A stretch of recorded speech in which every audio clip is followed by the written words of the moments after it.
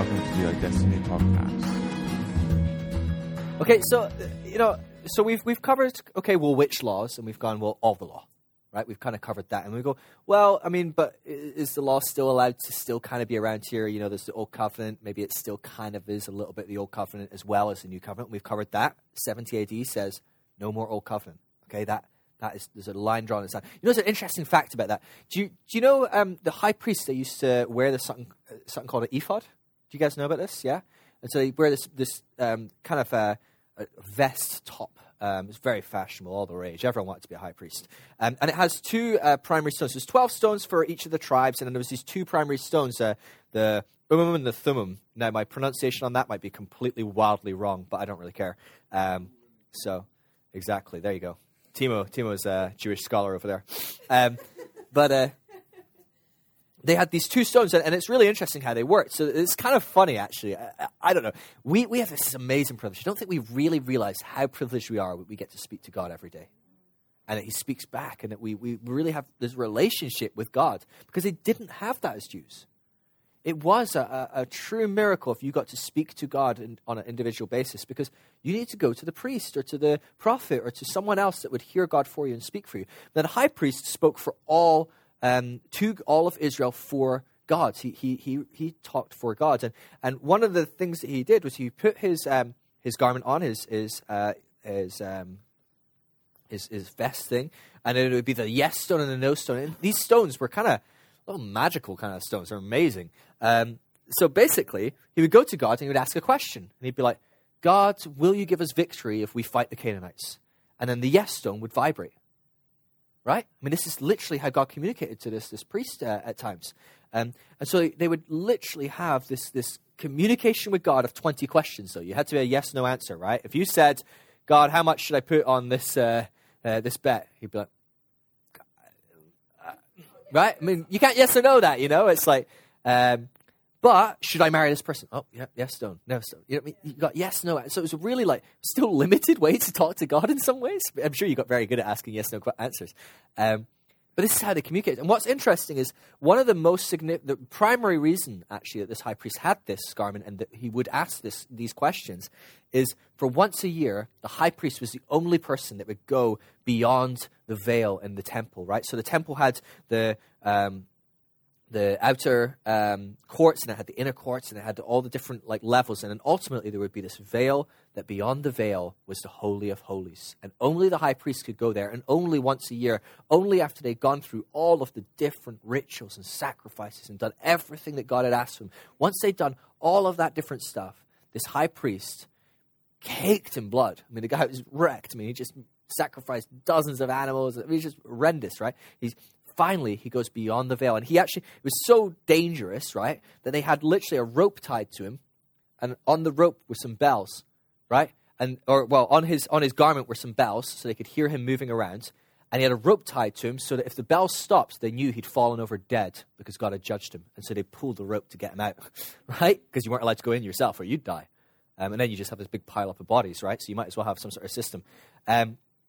Now, what's interesting is the Bible doesn't really record that ever happening, but so it's no big deal. I don't know. Right, but this is what happens. So this is a really significant thing. So when he goes beyond the Holy of Holies, he would then communicate with God in the Holy of Holies. In the presence of God, he would ask, God, have you forgiven Israel and covered all of our sin? Has our sacrifices, have they been sufficient? Have they been okay? Now, they started this again after the exile, and they rebuilt the temple. They started this whole process again because they couldn't do it while in the exile because there was no temple, right? So it was a big problem. This is why it was such a horrible thing for them to be exiled. They didn't have a temple. They couldn't do the sacrifices. They couldn't be right with God for a huge period of time. Now, when they got back and they built a temple and everything, they all of a sudden could do this whole system again. Now, in that time period, from then until 30 AD, every single year, God said, yes, I've forgiven you. I've accepted your sacrifice. Israel is okay with me. And they record this. I mean, this is the one question a year that you ask that's really, really, really important. You bet they record this sort of stuff. What's interesting is from 30 AD until about 69 AD, 70 AD, I can't remember which year exactly, no.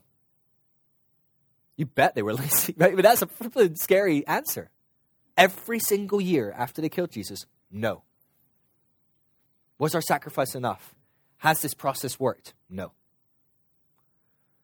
Okay, we better be on our best behavior this year. Hopefully we don't die, right? I mean, like, that's the sort of thing you're thinking. And then when the temple is destroyed, we're done here. There is no more way to sacrifice. And this is actually quite interesting. You talk to Jews, modern Jews today, and I mean, it's a fascinating conversation to have them, to go, how do you get right with God? And they're,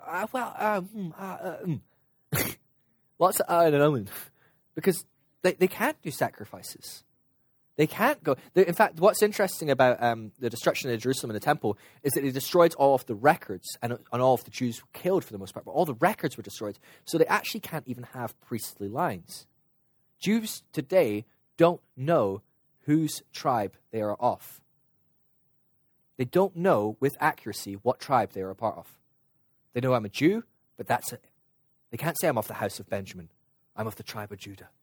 I'm of the tribe of Levi. The records were completely destroyed, and there is no certainty to say who is in whose. Which is fascinating to me. So this whole thing, this old covenant, rendered just completely irrelevant, and God really made sure this thing can't exist anymore, can't be rebuilt. You can't even rebuild it. Even if you built a temple again, you couldn't have priests. Because who do we put in charge? We don't know who are the true Levites. And only a Levite can be a priest. So we've got this whole system completely done away. So we know that the law is done away with. It's ceased as well. So those couple of passages that maybe say it could be around, they're ceased. It's done with. It's over. So then we have, well, God gave the law. Like, you can't just throw it away. And then we find, well, actually, God didn't want to give the law. It was a concession for us who wanted the law. And then we look at the back, at the beginning, and we find that God's way has always been, I don't want rules and regulations. I want relationship. I want this walking with me rather than walking according to what's right and wrong. But the big question then you have is like, well, what about Jesus? Jesus said some stuff about the law, right? I mean, so we can't just that's important, right? I mean, we listen to what Jesus has to say.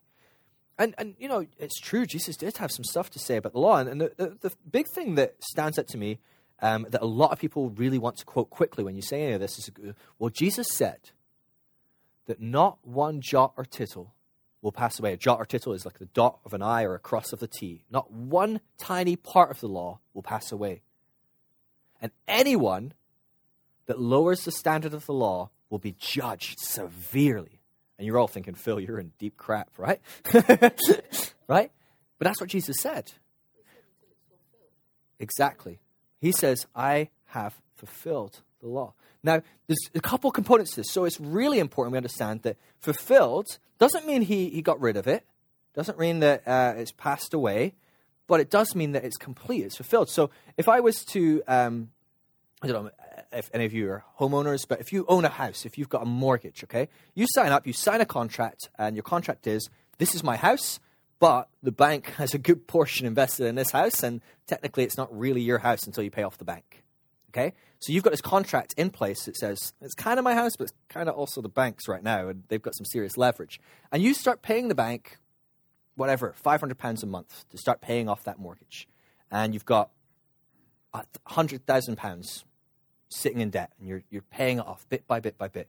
So you've got this contract that says, this is your house, this is the contract, this is the mortgage, this is the arrangement with the bank. One day someone knocks on your door, and they go, hey, I was just at the bank, and I was just paying off people's mortgages randomly, and I paid off yours. And paid it off, and the bank have given me some new paperwork, and here's your paperwork saying that your mortgage is fulfilled, your obligation is complete, you no longer have to pay anything at all, and the house is yours. You're welcome. Goodbye, right? I mean, how many people want that testimony, first of all? Yeah. But you'd be pretty excited. You get that paper and you put it away in the filing cabinet, right? You keep that one safe. Now, banks being banks, the next month comes around and they ask you for your money, right? So they show up and they go, right, you owe us 500 quid. Hey, Joe, grab a seat. All right, this one there, yeah. So they show up and they go, hey, I need 500 quid from you. And you go, wait, hold on, no, right? I mean, or do you go, oh, okay, yeah, here you go, here's 500. Are you going to pay? Of course not, right? Why would you pay? It's been fulfilled. So you go and you rustle up and you find your contract and your paperwork and you go, actually, guys, house is mine. You've been paid. We're done here, right? And so there's this element of there's still value in that contract, right? Because that contract says it's mine. You don't want to get rid of it. And that contract actually says I don't need to make payments. There's still value in it, and it still has a purpose, and mortgages are still important for people that want a house, but I have one, right? And so the law still has value. It's still there for a purpose, but it's not for you to walk in because it has been fulfilled for you. And so, even then it comes into, when we look at Timothy, what did it say? It says the law is good in the right context. And the context of it is it's for unrighteous people. Now, what's the unrighteous and the righteous? Again, we're not talking about people that sin and people that do good. It's not about doing bad and doing good. That's not what sin and righteousness is about at all. We talked about that. To be righteous is to listen to his voice and to rest in it. To be unrighteous, to be a sinner, is to go our own way and to try and do our own things, which ultimately is what? To do the law. So if you want to be unrighteous, you need the law. And this is the thing. God does not want us to lower the standard of the law, because actually the law points us to grace. It pushes us into grace. It makes us give up, ultimately, because we can't do it. And so there's this element of Jesus saying, look, don't make the law easy. The reason I gave you the law, you asked for rules, I gave you the hardest rules I've got, because I want you to understand you can't do this. You can't meet the recommendations. And so, if I said to you, right, how are you guys doing on the 10 Commandments today?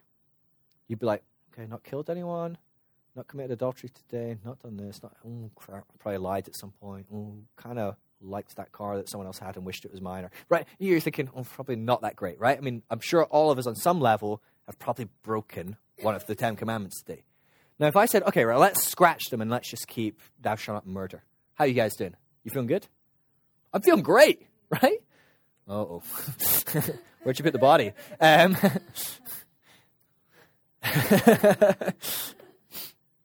Right, but there's this element of if we start changing what's needed and what's not, if you start playing around with the law and going, we don't need that, we do need this, we don't need that, then the law becomes a bit easier, right? And so you're saying, I don't want to change the standard of the law. The law is important. We're not removing anything from it. We are keeping this law for anyone that wants to be under it. Because they need to see it's absolutely impossible. God forbid they ask for rules and we give them rules they can do. Right? Because then they're not going to need grace. They're not going to need me. And so the law is really important. Because it pushes us into a place where we need grace. We need to walk in faith rather than in our own efforts and our own strength. So I think when we look at that context of what Jesus is saying there, he's not saying, look, we should keep the law and it's great and we should keep doing it. He's saying, no, I fulfilled the law, but let's not throw the law away because we're going to need this for everyone that wants to do it on their own. So when people come to you and go, I want to do this and what's the best way to live and how do I live my life and I can do this and I can do this and I can do this. You're like, here's the rules. See how you get on. And all of a sudden you're like, okay, maybe, is there another option? Oh yeah, I'm glad you asked. You just need to walk in faith and walk in relationship with Jesus and just walk in the Spirit. Well, that sounds easier. It is. It's also quite hard because I quite like the rules, but it's a lot easier. But Jesus actually had some other commentary on the law, and we'll talk about this and we'll finish up and then we'll do some Q&A, okay? But Jesus' other commentary on the law is quite interesting, right? Because someone came to Jesus and said, Jesus, what is the greatest commandment? What's the best law? What's the biggest law? And what did Jesus say? What do you think it is? Right? Great Jesus answer. Just ask questions when people ask you questions. He says, what do you think it is? And the guy says, well, I think it's love the Lord your God with all your heart, all your soul, all your mind, and all your strength, and love your neighbor as yourself. And Jesus said, that's 2. No, he didn't. But it kind of technically is 2. But anyway, Jesus says, correct. That is the greatest commandment. And that sums up all of the law. And so, obviously, that's what we're supposed to do, right? Love the Lord your God with all your heart, with all your soul, with all your mind, and all your strength, and love your neighbor as yourself. How are you guys feeling about that? Does that ever encourage you? Have you ever read that Bible verse and thought, yeah, I can do that? Never, right? Do you ever read that and go, I did that perfectly so far today? Never, ever, ever has anyone read that Bible verse and thought encouraged, right? I mean, it's just not an encouraging verse because we read it and we go, oh, crap, right? Because I don't love God with all my heart, soul, mind, strength. I love him, but I mean, if I'm honest, I don't. Not every second of every day am I full in my mind, my soul, my body, and my strength, everything I've got for love for God. And even if I am, still not full of love for my neighbor as myself. Or it's not an encouraging message. Why? Because it sums up the whole law. What is the purpose of the law? To show you can't do it. You see, we often focus on this greatest commandment is our goal, right? Oh, well, actually, that's what we're supposed to do. Well, in one sense, yeah, that's what Christian life should look like. Love God with everything you've got and love your neighbor as yourself. Absolutely, that is what it should look like. In the same way that it should look like not murdering and not committing adultery and not lying and not stealing. Of course, it should look like that. But if you put the cart before the horse and focus on that, you're going to go nowhere. And so loving the Lord your God with all your heart, with all your strength, with all your mind, with all your soul, if you pick that your number one focus, you're going to fail miserably. And you know how I know that? Because I'm a pro at it. And you know how else I know that? Because in my travels of hundreds of churches, maybe over 1,000 churches, everyone I speak to that tries it fails. And you know what? The number one prayer I've come across in Christianity, it's fascinating. When people come forward and they want prayer and they want someone to minister with them and help them, you know, it's not that they want prayer for healing or they want prayer for their sister-in-law that needs saved or their kid that's gone astray. I mean, that happens. The number one prayer I come across is, I want to love God more. I don't know if any of you have ever felt like that. Why do you feel like that? Because you're supposed to love the Lord your God with all your heart, soul, mind, and strength. And you know you don't. And so we sit there going, God, I want to love you more. I do love you. Like, there's no question that I love you. I know I can love you more. I should love you more. And I need to love you more. And the simple fact of the matter is, Jesus in this whole passage here, he's saying, look, this sums up the law. Who's the law for? The unrighteous. It's not for you. And so actually, this whole good-bad thing, I don't care how bad it is. I don't care how good it is. If it's you doing the assessment of good and bad, and if it's you trying to avoid the bad and do the good, it's only going to lead you to a dark place and to a bad place. And so actually, even the commandment, love your Lord your God with all your heart and all your soul and all your mind and your neighbor as yourself, if grabbed with the wrong motivation, if looked through the wrong lens, it's the most destructive thing you can do. Because it will ruin you. Because you can't do it in your own strength. You can't. John talks about this in his first letter, doesn't he? It's 1 John in chapter 4. He says, we know and we believe that God loved us. I love that he says we know and believe. Something interesting in that, isn't there? Because I don't know about you, but I know God loves me. In fact, I'm pretty amazed when I find someone out there that doesn't know the message, Jesus loves you. Right? We've saturated the world enough with that. The problem is we've not given them enough to actually make it believable, right? So everyone knows Jesus loves you. No one believes it because they've seen Christians, right? But I know God loves me, but sometimes I don't know how much I believe it, right? But he says, we know and we believe that God has loved us. And then he goes on a few verses later, he says, verse 19, he says, and this is how we love. It's not that we love God, it's that he loved us first. Actually, in the Greek, it's quite interesting because it just says, it's not that we love, it's that God is love first. It doesn't even have a direction. It's just that we cannot be love until God is love. There's this thing of just letting God be love will allow you to be love. But if you get it the wrong way around, you can't love. You can't be love. You can choose love and you can try and love in the same way that those gods could choose love. But then they frequently chose not to love. But God is love. And if you allow God to be love and to lavish that love on you, you in turn, in his image and likeness, become love. You are love. It's no longer a choice. It is who you are. It flows out of you effortlessly. This is just who I am. I am love. And John really, really gets this to the point where I love the Gospel of John. It's my favorite gospel. I love, love, love the Gospel of John. Probably not written by John, but never mind.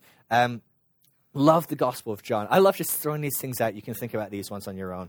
But the Gospel of John's amazing. And in it, I always notice this fascinating concept. Do you ever notice that Jesus has favorites? Does it ever unsettle you a little bit?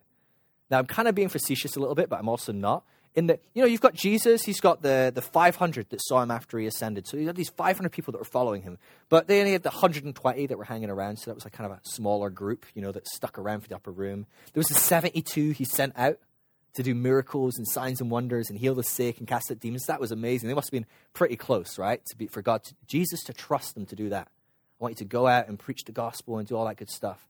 And then you have the 12, right? The 12 disciples. When we read the gospels, let's be honest, we're one of the 12, right? Honestly, right? We're not one of the unbelievers out there that rejected Jesus. We're not the ones that put him on the cross. We're like, Matthew or Peter or, like John. I mean, that's who we are, right? Because we would obviously be chosen. We forget that they're actually a bunch of misfits and useless idiots, and that's probably why we actually would be one of the disciples, right? But obviously, these are his favorites, 12. But then we forget, there's a whole other level of intimacy, right? There's the 3. You ever notice this? There's always these 3 guys that get the best, right? You've got John, James, and Peter, right? I mean, these guys get to do all the cool stuff. Right, so one day Jesus is kind of hanging out with his disciples, and they've had a long day, and he's like, all right. He's like, I'm just going to go up this mountain. He's like, everyone stay here. John, James, Peter, you come with me. Right, they go up the mountain, and what happens, right? Crazy encounter. They come back the next day, okay? The next day, they come down the mountain, and I don't know about you, right? I mean, I've read enough of the Gospels, or enough of Peter in the Gospels, that I can imagine what Peter's like coming down this mountain, right? Peter is coming down this mountain, and he's like, his chest is puffed out. He's got a strut going on. He's coming down the mountain. He's like, oh, hey, guys, how was your evening? Oh, good. Yeah, you just sat around the campfire, ate some fish and bread, just chilled. Oh, that sounds lovely. No, we had a pretty chill evening, too. Yeah, there was a couple people we met while we were up there. There was this guy. You might have heard of him in your Bible, Moses. He was there. Yeah. There was this other guy, Elijah. Yeah, he was a pretty cool guy. We're good buddies now, me and Elijah. Yeah. Yeah, he's really cool. He's not as, the book just really doesn't explain how cool he is, but you had to be there. And did you notice Jesus is glowing like a light bulb? Yeah, that's because who else? John, who was there? What was this guy's name? Oh, yeah, God. God was there. God showed up on the mountain and we were there. How was your evening? Right? I mean, can you imagine being the other disciples? You would be like, how come he just didn't ask all 12 of us to go hang out with God, Elijah, and Moses? I mean, are you freaking kidding me, right? You'd be so mad. I'd be so mad. But for some reason, these 3, they get to do the cool stuff. And then a little later on in the book, you've got Jesus and he's doing some miracles and different stuff. And a guy shows up and he's like, my daughter's dying. She's going to die if you don't come soon. And he goes as slow as possible, obviously. And she dies. And so the guy was right. But then he gets there and he's like, no, she's not dead. She's sleeping, and everyone's like, this guy's insane. But then he goes in and he's like, all right. He's like, now everyone wait here. Peter, James, John, you can come in. What? Right? Can you seriously not do that? You got to be thinking of like Bartholomew and Philip. These guys are going like, how come we never get picked, right? I mean, Bartholomew's going, people don't even remember I exist, right? I mean, he's like, I got martyred. I was a disciple. Like, no one remembers me. But Peter, James, and John, they get to do all the cool stuff, right? It's the next thing you know, you see this young girl run out of there looking half dead, and she's running out going, has anyone got any food? And then you know who comes out next. Peter's coming out going, hey, guys, did you see a girl that just got raised from the dead coming out? Yeah, no, it was amazing. But you kind of had to be there. I won't bore you with the details. And she was dead, now she's alive. That's basically all you need to know. Yeah, Jesus showed us how to do it, but I'm sure he'll show you another time. Right, it's just what? How come these 3 keep getting all these cool encounters, right? And so, I'm kind of joking that Jesus has favorites, but there's this weird dynamic, right? It's like these are his 3 core kind of group that get to do this cool stuff. But then you've got this one guy. And this one guy, he's the disciple that Jesus loves. And again and again and again in John, we see the disciple whom Jesus loves. What a guy. This guy must be serious, right? I mean, this guy must be top-level disciple. Do you know he's got another name in the other Gospels, Matthew and Mark and Luke. They've got a name for him as well. It's called John. They don't call him the disciple whom Jesus loves. He's called John. Oh, yeah, John. That's the guy, John. John? What's his name? Disciple whom Jesus loves, everybody. Right?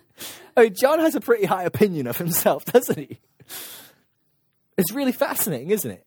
But I want to kind of camp on that, because John is the one that understands it's only because he loved us that we can love.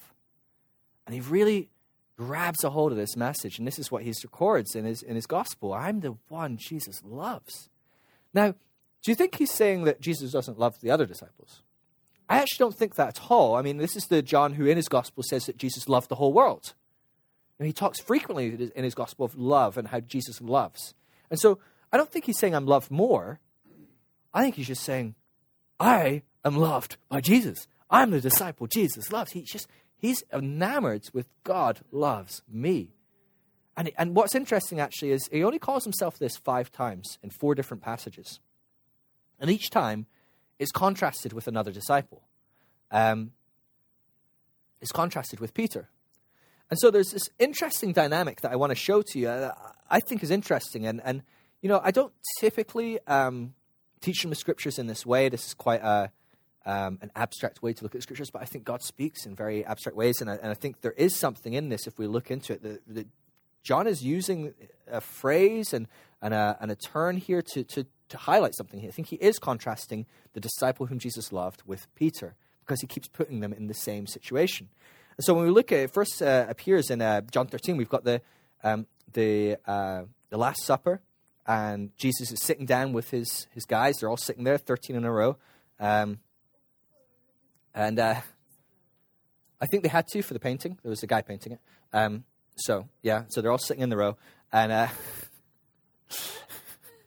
so they're sitting there, Last Supper. And, you know, we can piece this together from all 4 of the Gospels have this account. And so I'll draw on what we know from all 4 Gospel accounts to paint this as a nice picture, much like the 13 in a row picture.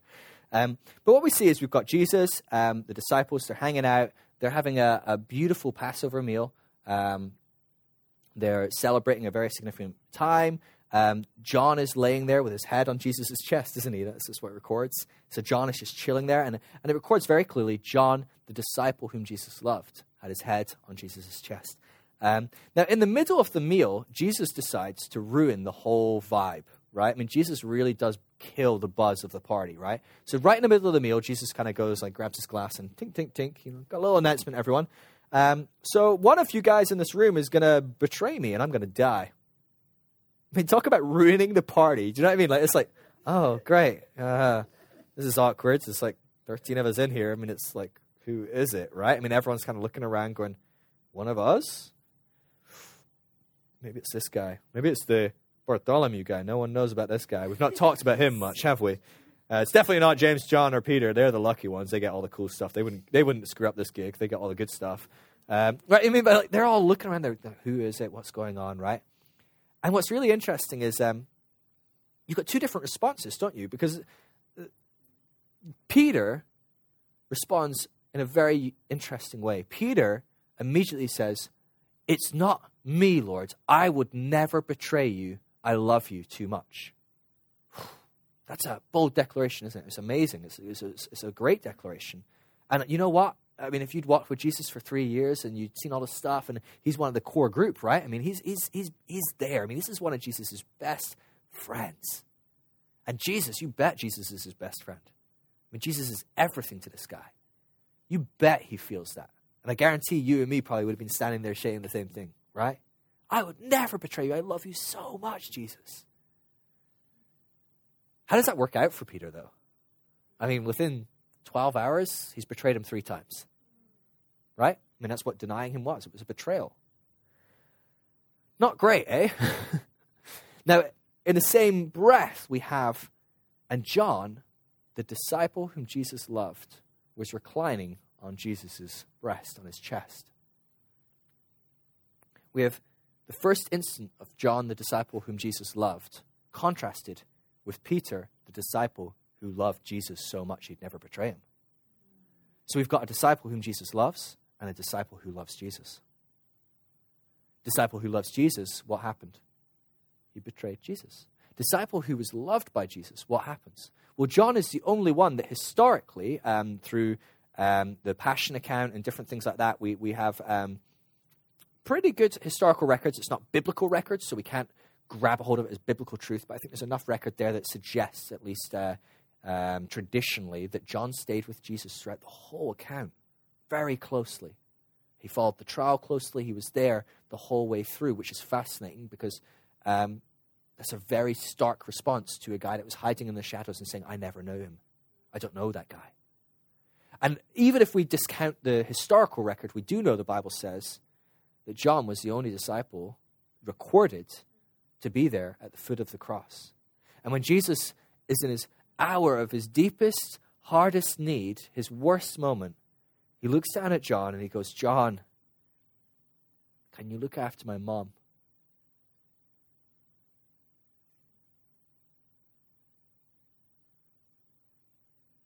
And you see the disciple who loves Jesus so much and trusts, I'd never screw up because I love him so much.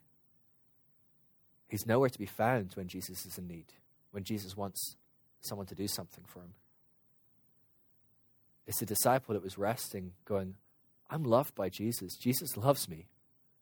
He's the one that can go, I can do anything for Jesus because he loves me. But there's more to it, okay? So as we move on in that John 13 passage, it continues. And one thing that we see is fascinating, really fascinating. So you've got 13 guys in a room, right? Yeah? John's head is on Jesus' chest, okay? So he's pretty close to Jesus, I'd say. Right? I mean, I can't imagine it'll be much closer, right? I mean, that's pretty close. Now, it doesn't say he's still on his chest. Maybe he's sat up and he's like sitting next to him. But I presume he's sitting next to him. If he's not sitting next to him, everyone in between him and Jesus is feeling very awkward, right? He's like, move over, James. I want my head on his chest. You know, like, I mean, I presume he's sitting next to him. I don't know. And this is all very awkward at a meal table anyway, right? I mean, like, you're like eating your dinner and like there's like crumbs in John's hair. And it's like, John, can you like, I'm trying to eat, right? I mean, like, I don't even know. What happens next is fascinating to me, though, because I'd never noticed how weird this is. Peter says, Jesus. Oh, no, he doesn't say Jesus. Sorry, he says, John. And it records, he says to the disciple whom Jesus loved, John, ask Jesus who it will be. You ever noticed that in your Bible and thought, what? Why the heck is he asking John to ask Jesus who it will be? I mean, we're talking a room of 13 people. We're talking John has his head on Jesus' chest, or at least is sitting next to him. It's not as if Jesus can't hear him. Like, I mean, like, what? What is that about? Have you ever thought about that? And I think there's something, again, John's playing with this concept. He calls himself the disciple whom Jesus loved. Now, John calls himself John in other parts of the gospel. I think it's very significant. When we see the disciple whom Jesus loved, we should perk up and go, is Peter there? And is there a contrast? And I see this contrast continuing of the disciple who says, I love Jesus, and the disciple who says, Jesus loves me. Both are true, but one is a much more healthy focus, because one will equip the other. So the disciple who's trusting in my love for Jesus has the same problem we all have. I love Jesus so much, I'll never betray him. I love Jesus so much, me and Jesus are good buddies. But if me and Jesus being good buddies is reliant on my love for him, how close are we? I know he talks to me, but will he tell me everything? Because I love the Lord God with most of my heart and my soul and my mind and my strength. We know there's a gap between the love I have and the love that he requires. And so that's always going to come into our relationship, isn't it? And so you go, oh, I want to know who's going to betray him. But you go, I don't think he'll tell me. So who does he turn to? The one who goes, I'm loved by Jesus. And John's response is fascinating because it says, John turned to Jesus. So maybe he was sitting next to him at this point then, or he looked up or something, I don't know. And he just says, who will it be? I mean, that's all John says. And Jesus goes, the guy dipping his bread. I mean, it's the weirdest, like, most non-conversation ever. It's not a big deal. Like, Peter's built this up into a huge deal in his head where he can't even ask Jesus, who's it going to be? John's response is going, hey, Jesus, who's it going to be? That guy over there. That's the whole conversation. It's not even a conversation that was to be built up. Or it's not like he was like, I'll tell you later, Peter's in the room and I don't really like that guy. Right? I mean, it's like, he just goes, the guy over there dipping his bread. Like, Judas is like, oh gosh, this is really awkward. Why are we having this whole conversation? Yeah, just...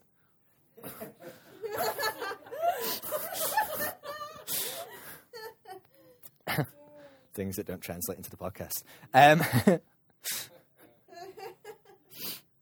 Join the school. Anyway, I like speaking to the podcast people every now and again. Seriously, join the school. Applications for fall are open. Right.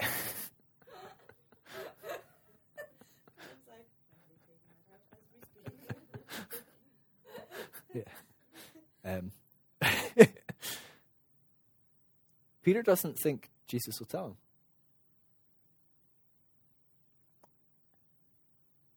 John has no doubt Jesus will tell him. Because if your relationship with Jesus is based on how much you love him, your relationship with Jesus is based on doubt. It's filled with doubt. It's clouded with doubt all the time. And again, I'm an expert in this. I've lived my life with the doubt. Because I've lived my life with my relationship with Jesus based on how much I've mustered up enough love for him. And it's great, and it grows, and I have more and more love for him every day, but it's still not everything I've got. And therefore, will he tell me? You bet your butt I deny him or betray him or reject him or whatever it is, because I'm relying on my love. But John sees a different way. And John just speaks to him and gets the answer. Now, the next time this passage shows up, the third time we see the disciple whom Jesus loved, or technically the fourth, I guess, because we had the two at John 13. So we had the two at John 13, the one at the cross, Jesus talking with John, the disciple whom Jesus loved, and Peter being very absent.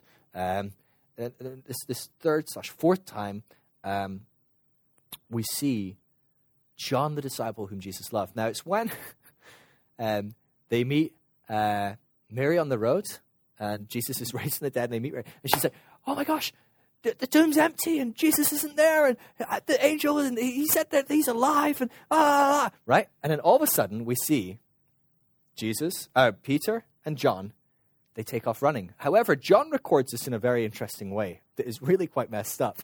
And if you don't have this context of, we've got the disciple whom Jesus loved, and Peter, there's something going on here, it just seems like a weird passage, right? Because what does it say? It says, now, Peter took off running first, but John, the disciple whom Jesus loved, got there first.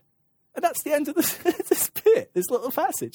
And you're like, is John just using this point to brag that he's faster at running than Peter? I mean, like, really, John? You're writing the Bible here. Like, you could really, this is maybe one to, poke fun at Peter with later, but seriously, you're writing the Bible. This is not the time or place to say, look at me, I'm faster than Peter. Right. But he's joking about it, right? He's not joking about it. He's bringing it up. He's saying, look at this. Peter set off first, but John got there first. The disciple whom Jesus loved got it first. And there's this contrast again. Disciple whom Jesus loved gets there first. Disciple who loved Jesus, something's holding him back. Something's holding him back. And what's going through your head in that moment? You're Peter. You've denied Jesus 3 times. He said he would. Jesus said, you're going to deny me 3 times. And no, I'd never do that. I love you too much. I won't do that. And you've done that. You've got to be thinking about that a few times over the last couple of days. You bet he sat on his bed looking at the ceiling thinking, crap, a bunch. There's some sleepless nights on that one. And all of a sudden, one of the girls comes to you and goes, Jesus is alive. He's down in the garden. His tomb's empty. And your thought is, I love Jesus. Jesus is alive. But you bet he's got some thoughts of, wait a minute. What's he going to say? What's he going to think? So he shot off like a rocket. Absolutely. He took off. He was first to go. But something held him back. And on that way, he's running and he's thinking, I totally denied this guy like he said I would. He's going to know. I mean, this guy's just come back from the dead. He knows, right? I mean, he knows I let him down. And even if he doesn't know, he's going to find out. And our relationship is based on how much I love him. So maybe that's going to harm our relationship. That wasn't the most loving thing to do. But John is just thinking, Jesus, he loves me. I bet he can't wait to see me, right? I mean, John's thought is, oh, Jesus has been away from me for 3 days. I bet the first thing he wants to see is me. John is the disciple Jesus loves. He goes, ah! And he's just going. He's just running. And I don't know. This is all. Like I said, this is not scriptural, biblical hermeneutics 101 necessarily. I think there is stuff in this that is very. I'm using biblical hermeneutical principles in seeing the contrast and where is this repeated and things like that. But on some levels, we're reading between the lines here. We don't know, but there's sort of just something going on and we don't know, but there's something there. I just see it. I just don't know. I see it in my eyes, and I think, oh gosh, like, can you imagine, like, you just, that tomb, and John just comes running in, and Peter arrives, and he's just poking his head around the corner. He's just like, oh, I really love Jesus. I can't wait to see him, but I really hope he's excited to see me, because I really screwed up. The last time we see the disciple whom Jesus loves is really interesting. Again, is right at the end. It's John 21, isn't it? And the disciples are out fishing. They're doing what they do best, not catching fish.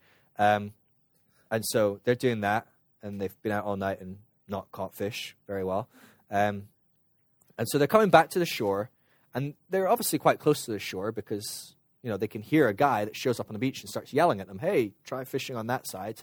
And they're thinking, this sounds familiar. Okay, let's try it anyway. They catch a bunch of fish. They get that in. And at this moment, Peter goes, hold on a minute. This is Jesus, right? And so this is revelation. This is Jesus. And what does he do? He puts his jacket on, which is a bit weird, jumps in the water and swims to the shore. He's still not walking on water at this point, I'm afraid. Right? Maybe that was his jacket. He put his jacket on in faith. He's like, I'll walk to the shore. I don't know. Or maybe it was a life jacket after the whole sinking incident. Maybe he felt he needed one. But he gets to the shore and he has the weirdest conversation ever with Jesus if you don't speak English, if you don't speak Aramaic, Hebrew. He walks on the beach with Jesus and he's speaking to Jesus, and Jesus says, hey, Peter, do you love me? And Peter goes, I love you. And he says, feed my sheep. And then he goes, but Peter, do you love me? And he's like, I love you. And he's like, feed my sheep. And then he goes, hey, Peter, do you love me? I love you. Feed my sheep. Right? And you're sitting thinking going, what the frick is going on? Like, are these guys like caught in a glitch in the Matrix? Or like, what's the deal here? We're just over and over and over. But actually, this is quite significant, especially when you look in the original text, because in this culture, there's many words for love. And we just have one word in English. And there's 2 words that are used here. The first word that's used is this word, philo, which means to love with a brotherly love, a deep compassion, a family love, a love that goes, it's blood deep. It is even if you fought, you love them and you're with them. The other word is this word agape. And agape means to love unconditionally, without flaw, with nothing, it is unfailing love. And it's a powerful love. It's the love that Jesus speaks that the Father has of us. It's the love that is recorded of God's love for us. It's agape. And it's really interesting when we see this conversation with Peter and John, and a lot of people talk about, well, he says it 3 times because he needs to fix the 3 denials or whatever. And there's probably some significant stuff in that, the contrast between denying him 3 times and saying, I love you 3 times. But actually, there's something much deeper here if we actually look for it. And we see Peter and Jesus going for a walk, and Jesus saying, hey, Peter, do you agape me? Well, what's the last thing recorded that Peter says to Jesus? Jesus, I'd never betray you or deny you. I agape you so much. That's right. The word that Peter uses for his love for God, for Jesus, is agape. I love you unconditionally. I'll never fail you. I love you, love you, love you. Falls on his face. Imagine this, the first conversation you have with Jesus after he raises from the dead, that we record. He shows up in the upper room. He speaks to, there's other times, but some reason we have no record of any conversation with him and Peter, so we don't know. The first conversation you have with Jesus after that whole incident, and he goes, hey, Peter, do you agape me? Oh, right? I mean, that feels like a knife in the gut, right? I mean, that is painful. I feel crap right now, right? I mean, don't you? Like the last thing you did was boast about how much I agape you. I agape you, so I'll never deny you. Hey, how's your agape working out for you? That's what Jesus is asking, right? Jesus is asking, how's that agape going? Do you still agape me? I'm just going to go walk back to the boat, right? I'll get John for you. And what does he say? He says, Jesus, I have philo for you. He says, yeah, I love you, but not that much. Whew. That's a different Peter. That's a humbled Peter. That's a Peter that knows where he's at. But Jesus then goes, well, but Peter, do you agape me? Really? Are we doing this? Lord, I have philo for you. Okay, well, feed my sheep. And he consistently feed my sheep. He's saying, hey, that's enough for me. You're someone that I can use. You're someone I trust. At no point does this disqualify him. And then the third time he goes, Peter, do you philo me? And he says, yes, I philo you. That's what I have for you. And he says, feed my sheep. And there's this thing of Jesus undoing this concept that we, the Trinity, need your unconditional love. I don't need your unconditional love. I'm not looking for it. And you need to stop relying on your ability to unconditionally love me. And then he says something to Peter. It's really interesting. I think it's John 21, 20 or so onwards. And it says, this talks of the way that Peter would die. And that's absolutely true. But there's a much, much deeper thing going on here that ties directly with this. And he says, Peter, when you were young, you picked yourself up. You went where you wanted to go. You dressed yourself. You did what you wanted to do. But when you're older, someone else will pick you up. Someone else will dress you. Someone else will take you where you need to go. And so it does. It speaks of when he's old, someone else would take, and it would be how he would die. But how much does this talk about something else here? This is saying, Peter, in your youthful zeal, your need to do it all yourself. You used to get yourself up and I do what I need to do and I'll dress myself and I'll do this. He's saying, but as you're maturing, you're going to get to the place where I am the one that picks you up. I'm going to dress you. I'm going to take you where you need to go.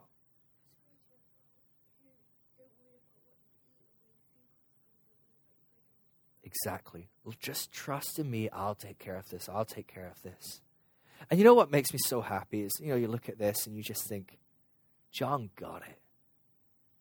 Like that undoes me every time. Just the thought, John, look after my mom. That is the most broken Jesus gets. There's just nothing. You can't imagine on the cross after all that stuff, all the torture and pain and suffering. You've been hanging on the cross for hours and you look down and you see your mom and you just think, I love my mom and I'm not going to be here. John, can you look after her? And he's there. And Peter isn't. And you bet that ate Peter up. I wasn't there for Jesus. I wasn't with him through that process like John was. I wasn't there to promise him all these different things. And I didn't love him the way I said I could. I did betray him. I did deny him. But I love reading the books of Peter, 1st and 2nd Peter. In 1st and 2nd Peter, he goes on 8 different, I think it's actually 9 different tangents, completely unrelated to what he's writing about how much God loves him. He just loses it. He's just completely like, God loves us. Okay, you just get it. And he just gets it. And he maybe got it a year later than John, or 10 years later than John, or whenever he got it. but he got it. And so it doesn't matter how bad it is or how good it is. It just doesn't matter. Because you're still going to screw up if that's how you're doing life. Is this right? Is this wrong? What should I be doing? What should I not be doing? The only question you need to be asking is, God, like Jesus said, what are you saying, Father? I'll say that. What are you doing, Father? I'll do that. Thank you for listening to the iDestiny podcast. For further information, check out www.idestiny.org.uk.